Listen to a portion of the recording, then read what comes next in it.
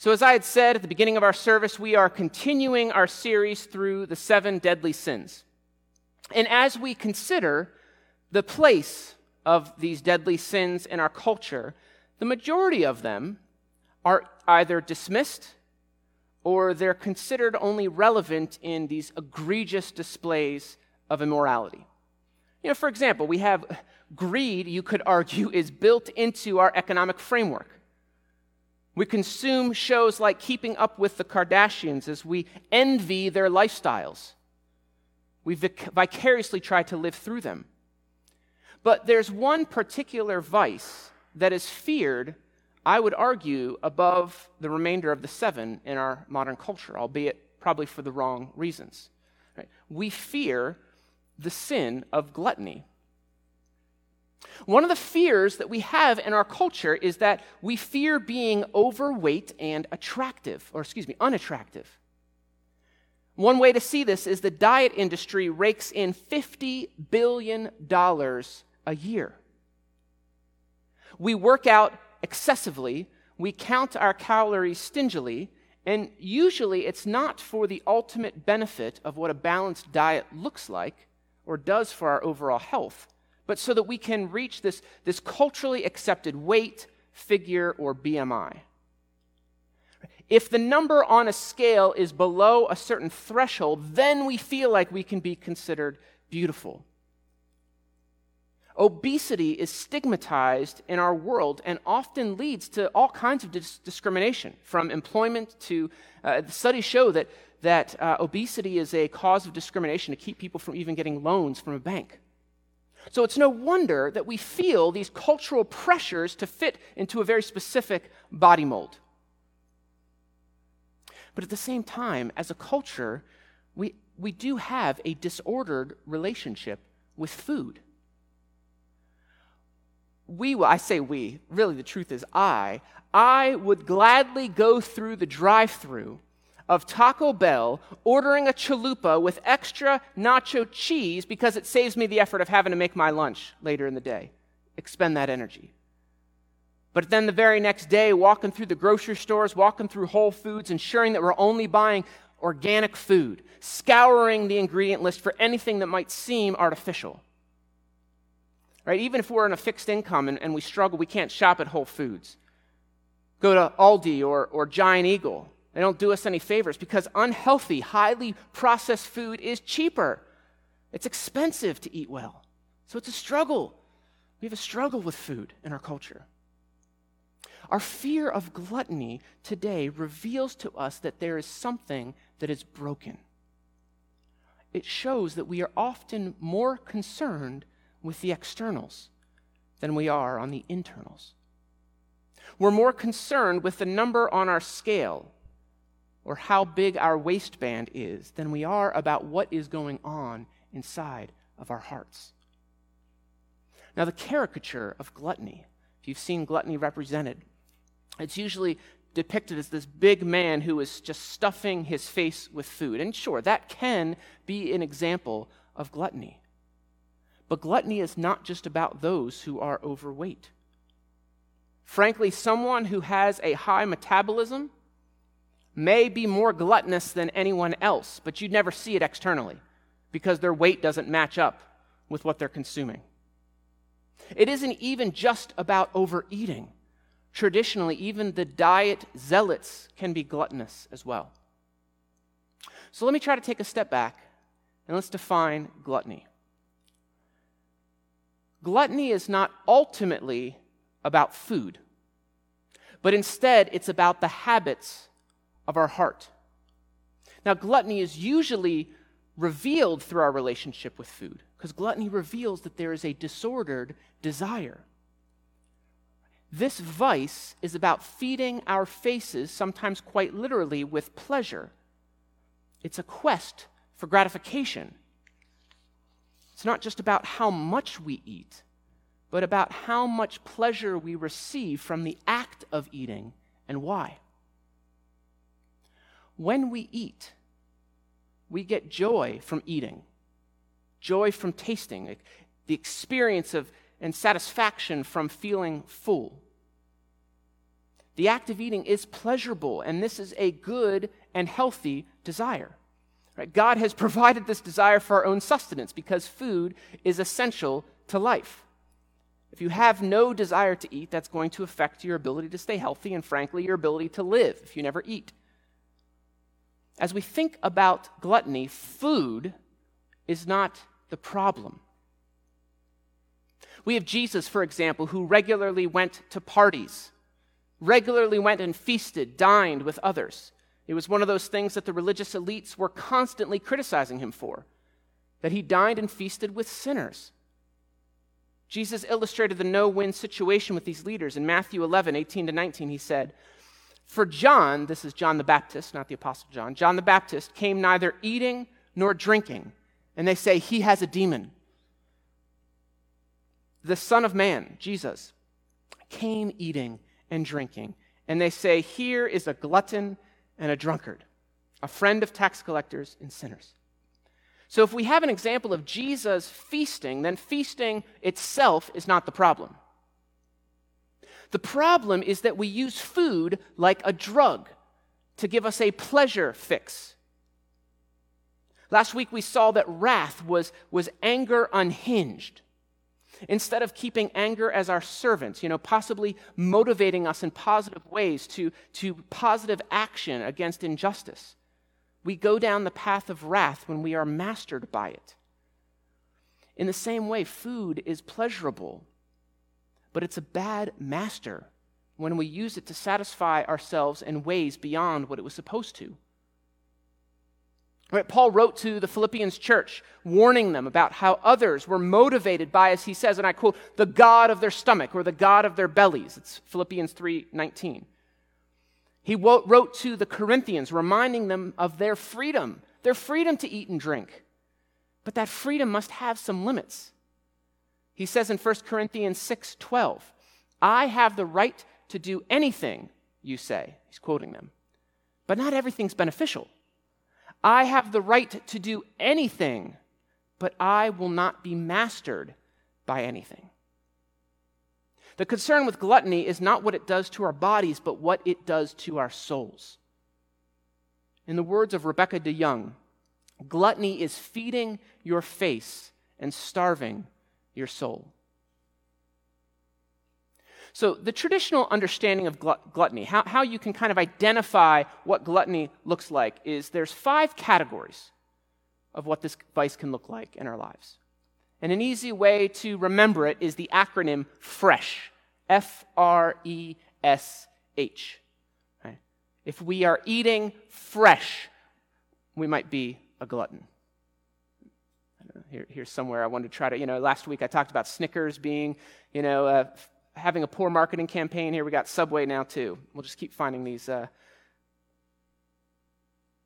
restaurants or foods. So fresh stands for fastidiously, ravenously, excessively, sumptuously, and hastily. So we're going to look at each one of them in turn. So first, I'll put them up here. Fastidiously.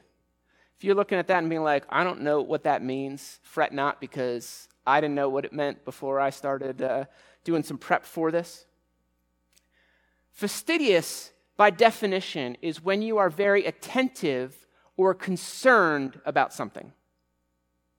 Now, if we think about fastidious in terms of food, it means that we are putting a lot of emotional energy into the expectation of getting certain pleasures out of the meal. So the person who is fastidious is only focused on themselves and attaining their pleasure regardless of the cost. C.S. Lewis addresses this form of gluttony in his book, The Screwtape Letters. If you've never read it, it is an incredible work of fiction. Lewis imagines this written correspondence between 2 demons. You have Wormwood, who is kind of like a demon in training. He's trying to earn his horns. I don't know what demons earn. Right? And so he's writing back and forth with his more experienced uncle, Screwtape. Now, as they talk about gluttony, Screwtape says, you know what, we're not just trying to push the overeating train anymore. The message from hell is that they're changing their policy on gluttony. And the woman that he provides as an example is someone who refuses to eat the food that is put before her. She says, I don't want that. I'm not that hungry. All I want is a small piece of toast and some weak tea. She's eating so daintily that she wouldn't ever think that she is gluttonous. But in this example, she is only focused on what she wants. She is only focused on her own pleasure into the food, not taking in consideration the preparations of the host. So this might be like the restaurant patron who sends his or her food back 2 or 3 times until it is perfect. He doesn't care what kind of inconvenience he is making for the waitstaff. Or the mother who is so fixated on health that she will only allow her kids to eat organic, non-GMO food. We couch it as being a connoisseur or caring about our health, but really, what's at heart of this is that we're only considering our own pleasure and we're going to do whatever it takes to get it.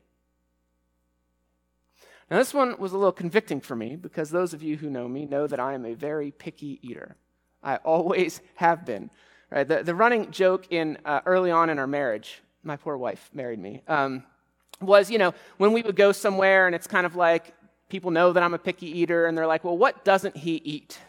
And the running gag was like, it would probably take us less time just to tell you what he does eat, right?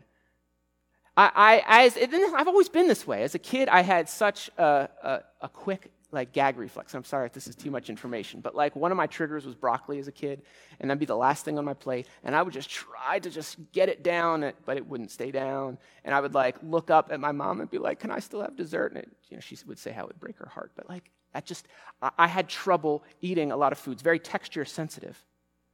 Right? So does being a picky eater fall under this category of being fastidious? Am I a glutton because of what I will and won't eat? Well, maybe, probably a yes and no. Now, my gut is to say that these aren't always the same things. Right? If you have a sensitivity, if you do have a tactile sensitivity, it might be similar to someone who has a food allergy. Maybe if you have a gluten allergy or a peanut allergy. It's not gluttonous to make your host aware of those special needs, even if it does make things a little bit less convenient. Okay? There is a difference between being a picky eater for the purpose of seeking your own pleasure, to wanting to avoid anaphylaxis. I think that is a little bit more justified. Now, that's probably the most unfamiliar trait for you, so I'm going to go through the remaining 4 a little bit quicker. Next, for R, we have eating ravenously. So being fastidious is about what we eat. Ravenous is about how we eat it. It's eating in a selfish way that does not care about others, right? This is the person, this has been me from time to time too, right? Who, you have a large party, you got pizza, you're one of the early ones through the line, and you just pile 4 or 5 slices on your plate to make sure that you have enough, because the worst thing that would happen is that you go back and there's none left. It's kind of like hoarding food. You're not concerned about the people behind you. We're just concerned about our own satisfaction in that process. So that's eating ravenously. Next, excessively. So it's probably self-explanatory. It's eating too much, right? This is, if you've watched Charlie and the Chocolate Factory, this is Augustus Gloop. It just wants to eat everything in sight. It's when our eyes are bigger than our stomach. We have an appetite that is bigger than what's sufficient for our body's needs. All right, the S is eating too sumptuously. Something is sumptuous if it is magnificent and expensive looking. Now, as it pertains to food, think about this, how we call certain foods rich. When we eat rich foods, we want the food to be delicious, right? Sumptuous. Those rich foods help us to feel satisfied, help us to feel full. I would say this characteristic of gluttony has fueled the eating habits of our country. Our meals largely consist of beef, butter, cheese, fried, fatty foods. Right? They're all cut from the same cloth of being sumptuous. Now, there isn't anything inherently wrong with good, full-flavored food, but when we come to expect it, we struggle to have an appetite if we're not eating anything that falls under this category, right? Fruits and vegetables, things that are healthier for our bodies and, I would argue, minds, come across as unappealing. Now, this characteristic of gluttony, it was the type of trait in previous generations that the Lenten fasts targeted.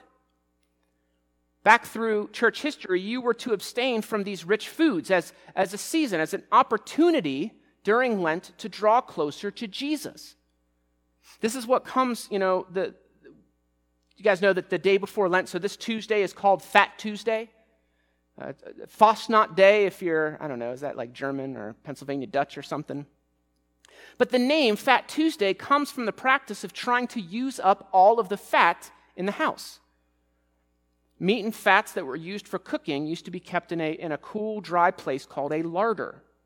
And so on Fat Tuesday, the family would eat everything out of the larder, empty it, so that there wouldn't be the temptation to continue to eat these sumptuous foods during the Lenten fast. And we still see some of this today in Roman Catholic tradition. Right? During Lent, Catholics abstain from meat on Fridays. In previous generations, they also abstained from meat byproducts like eggs or cheese. Once again, the purpose of fasting from these foods was to open up our soul to more of God. More on that in a minute. But I was pondering this, right? So, we say, okay, and, Pittsburgh, which is highly Catholic, we have a lot of people who don't eat meat on Fridays. They're fasting from that. But what we've replaced it with is all of these fish fries, which, Swissville's got a great one here. I love eating that. But doesn't it seem somewhat counterproductive if we're just saying, all right, we're not going to eat beef on Friday, but we're just going to eat something that is soaked in oil? Right? I think it's defeating the purpose of what the intent of fasting from these sumptuous foods. So, sumptuous foods can be highly addictive to us. Last one, we have eating too hastily. Eating too fast, this is an inability to delay gratification. The obvious culprit, when you think maybe the caricature of gluttony is the one who's like finishing their plate in record time, they're shoving the next bite in their mouth before they've swallowed the first one. But eating hastily, what it ultimately has to do with, it's not about the speed, but it's about the unwillingness to delay gratification that comes from eating. So what's probably more common in this category is the person who is a habitual snacker. Just kind of walks through the house, constantly grabbing pretzels here, drinking a Diet Coke there, grazing throughout the day. Right? It reveals that there is an inability to wait until the next scheduled meal to eat. Now let me pause for a second. Some of you might be feeling like, man, I just got put on blast. I know as I'm reading through this, I don't often consider myself a glutton, but the reality is I exhibit a lot of these traits off and on. And this is why I wanted us to study the 7 deadly sins, because they are so accessible to us. We all deal, as we saw last week, with anger in one way or another. I'm sure we all struggle with our relationship with food. We all have desires that center around food, and we're constantly giving into those desires without constraints, without thinking too deeply. And the problem, like most things, is when we give into that need, when we give into that craving to satisfy, it doesn't actually solve it. It just escalates it for the future. But this is what makes, kind of apart from anger, gluttony so difficult. Right, last week we saw that the Desert Fathers, as it pertained to anger, had this call to remove all anger from lives. Not that there's not ever times where it might be appropriate for us to respond in anger against injustice, but the problem is that if we inventory anger, most of it is probably very petty or self-serving. Right? You could arguably go cold turkey on your anger, but you can't do that with food. You can't stop eating altogether. As I said earlier, food is good. It's supposed to be pleasurable. God made it that way for our benefit and delight. Gluttony does not call the eating and enjoyment of food sinful. That isn't the problem. But food doesn't satisfy us permanently. We always need more. You might even go, I don't know, Ruth Chris's Steakhouse. You might even revel in some kind of culinary masterpiece, but it's fleeting. You're eventually going to get hungry again. The problem arises when we use food, which is natural, temporary, fleeting, to fill the void of the spiritual, that which should have substance in our lives. We often use food instead of God to fill the places in our lives where we feel deficient. Our quest for meaning, to shape our identity, our friendships, we often, those deficiencies we fill with food. I mean, in case you aren't convinced, think about this. Think of the stereotypical breakup between a boyfriend and a girlfriend. And after that split, what does, stereotypical self-care look like? Eating chocolate. I was going to say lounging on the couch with a half gallon of ice cream and a spoon, eating directly out of it. Right? But chocolate works just as well too. We use food to satisfy when we are feeling empty. In the words of Frederick Buechner, a glutton is one who raids the icebox for a cure for spiritual malnutrition. Let me say that again. A glutton is one who raids the icebox or the pantry or wherever you store your food as a cure for spiritual malnutrition. When we feel empty, we go to comfort food. We reach for chocolate, alcohol, fast food, sweets. And the science behind this is not helping us at all. Dr. Robert Lustig, he wrote a blistering book. It's a fantastic read. It's called The Hacking of the American Mind. The subtitle's important. The Science Behind the Corporate Takeover of Our Bodies and Brains.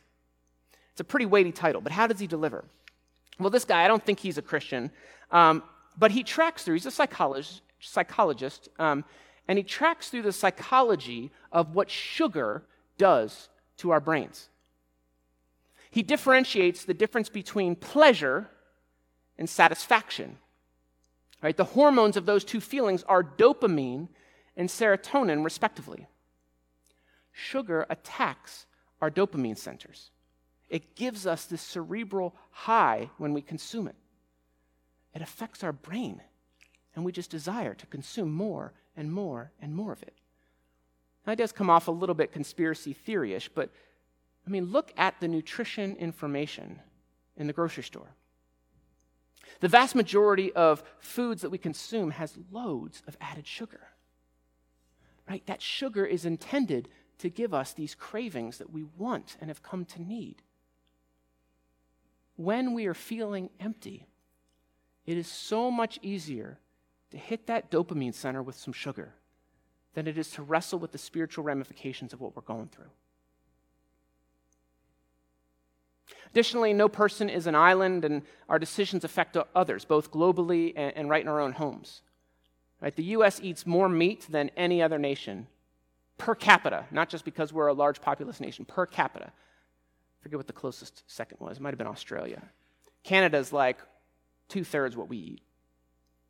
Gluttony means that we are so attached to the pleasure that we are unwilling to give it up. Right? Would you be willing to give up alcohol to care for the alcoholic that visited you regularly? Are you willing to give up buying that sumptuous food, those rich foods at the grocery store, because your spouse is trying to diet and struggles with self-control? As a parent, are you willing to make healthy eating decisions to model that for your kids? Right? This is what often goes on at my house. It's time for dessert. Austin gets his 3 Oreos, and then I just pound 8 of them. And he asks, how come Dad gets so many? What's the response? Because I'm an adult. I can make my own decisions, right? What kind of nonsense is that? It's I do as I say, not as I do. It shows that I am more attached to the pleasure of eating Oreos and stuffing my face. When it comes to Oreos, who isn't? But I'm more focused on that than what does it mean for me to model and stand with Austin and saying, this is a healthy amount for you, right? I shouldn't just be able to make unhealthy decisions because I'm an adult. I have that freedom, but I will not be mastered by anything, right? So let's come back to that scriptures, because I know I didn't give you a lot of Bible today. But the Bible doesn't speak explicitly about gluttony very often. But the concept of gluttony permeates that. So I'm going to go back to the words of Paul, 1 Corinthians 6:12. Paul says, you say, I have the right to do anything, but not everything is beneficial. Not everything is good for you. I have the right to do anything, but I will not be mastered by anything. Gluttony is when food has mastered us and we gorge on it to avoid spiritual starvation. So how do we break ourselves out of this box that we find ourselves in? So in the tradition of the deadly sins, each of the vices has a corresponding virtue. And the corresponding to virtue, to gluttony, the remedy, if you will, is called temperance. Pleasure motivates our bodies to eat. Right? As I said already, we need to eat and to survive. God has given us that desire, but we need to temper that desire. To temper is to neutralize or to counterbalance it. We need to take the good desire that is in us to eat and temper it so that it will not take over our souls. To use one of the words of the fruit of the Spirit, think about this as exhibiting self-control. Now, how do you practice temperance? And I would say one of the disciplines that has been used throughout the centuries is that of fasting. Of all of the spiritual disciplines, this is the one that is most aligned with the consumption of food. Fasting is making a decision to go without something for a period of time. For example, with the season of Lent coming up, for the next 40-odd days, you could give, and many people do, you could give up snacking, you could give up added sugar, you could give up caffeine. Whatever food you find yourself gravitating to in moments of weakness. Now, none of those things are necessary for health. Yes, I've seen the memes like not to talk to you until you've had your morning coffee. But let's be honest, as dependent as you are to the jolt of caffeine in your system, it is not essential. Fasting allows us to break that hold that those foods have on us, the dependency that they have on us. And once Lent is over, right, because it's a temporary fast, you can either say, you know what, I feel great. I don't need to continue consuming those things, and you can leave them behind, or you can take them back in moderation as a gift instead of a need. That's one way that you can fast. But the most common understanding of fasting in the scriptures involves a bit more commitment behind it. Instead of just getting rid of one component of your calories, traditional fasting involves not eating food, not even juices, but only consuming water for a short period of time. Now, these fasts are difficult, but there's something the scriptures point to as a regular discipline for recentering oneself on the Lord. Right? Matthew 6:16, Jesus says this. I'm only reading the first 3 words. When you fast. And then he gives some instructions, that you're not supposed to parade it around, you're not supposed to make a show of it to get some spiritual street cred. But he said, when you fast, not if you fast. Right? The early church understanding was this was an expectation. I think they fasted every Wednesday and Friday. It was expected that most Christians were going to participate in, but yet one that few of us, I would argue, participate in today. I'll never forget the first time I read Richard Foster's book on the spiritual disciplines. I referred to it last week. Because when you're fasting for a meal or a day, your stomach, it's like not a pleasurable experience. Your stomach is going to groan, you're going to feel those hunger pains, and it's going to be uncomfortable. But Foster says that you need to remind yourself that your stomach is nothing more than a spoiled child. And I thought, isn't that just such a great description of what's going on? Because it's like a child just repeating over and over again, feed me, feed me, feed me. But the truth is, if you are fasting for a short period of time, your body doesn't really have to eat in that moment. What Foster says you're supposed to do is use those times when you're feeling your stomach is groaning inside. Use those hunger pangs to remind you to go to the Lord in prayer. I mean, you could give an entire sermon on fasting. Maybe we can do that for another time. But for this direct application, the goal is to use it as a tool to temper your desires around food, to realign your unhealthy attachment to food. Fasting is one of those physical, tangible experiences that we can use to reconnect to God and His truth in the spiritual realm. This season, as I said, is the beginning of Lent. And so I want to throw a challenge. I was going to say an invitation, but we'll call it a challenge out there. This Wednesday is Ash Wednesday, the start of Lent. And I want to invite you, or challenge you, put this message into practice right away. Join with me and fast your lunchtime. And there are reasons that someone shouldn't fast if you have, like some type of dietary restriction that prevents that, Like people who are diabetic, for instance, should be very, very careful about fasting. Seek your doctor's advice. I'm not a doctor. But if you are a regular, healthy individual that this is not too much of a stretch for you, fast lunch. Eat breakfast, eat dinner, but skip your typical lunch. Leave the snacks at home. Don't snack throughout the day. Just bring a bunch of Nalgene's of water with you. Use that time as an opportunity to better focus on God, to listen to what He has to say to you, and consider what food habits need to change in your life. Jesus, we saw in the Gospels when He was in the wilderness, fasted for 40 days at the start of His ministry. Now, such a fast is impossible without divine assistance. So I'm not encouraging you to do that. We're talking about one meal here. But when the devil came to tempt Jesus, he started by trying to appeal to Jesus' hunger. Turn this stone into a loaf of bread. What was Jesus' response? Humanity does not live on bread alone, but on every word that comes from the mouth of God. Gluttony is not about just stopping eating altogether, but it's about keeping things in the correct order. Right? That we, in our eating, are not preventing ourselves from feasting on God. Instead of stuffing our faces to mask the insufficiency of our souls, we should be feasting on God. All right, as we close, I have 3 reflection questions. I'll put these on Facebook this week if you don't have time to write them down. But I encourage you, talk about them. Talk about them with others. Look at them yourself, but if there's others, maybe share a meal with someone, but not Wednesday for lunch, and chat about them. See what comes up. So as you think about that acronym, FRESH, right? Fastidious, ravenous, excessive, sumptuous, hastily. Which one is the most problematic for you? Maybe a why can be put on there too. Here's the second one. What food and or drink would be the most difficult for you to give up and why?